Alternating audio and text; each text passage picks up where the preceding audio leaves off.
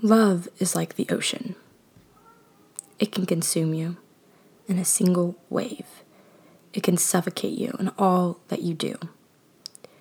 But it is also full of such color. It's just all beneath the surface.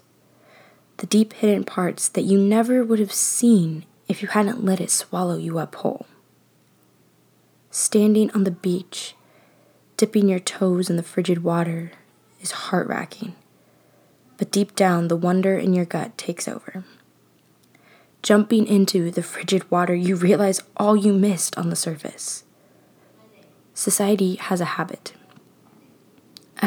of sitting on the beach and just dipping their toes in. Rather than taking on the waves, they relax in the calm. Society never gets to see the color, never gets to experience the calm that lies beneath the waves.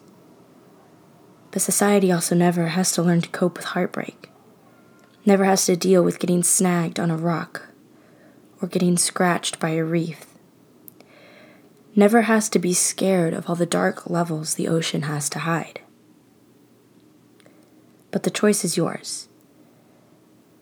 Do you want to have a surface level view of love, or a deep understanding of the waves crashing into you?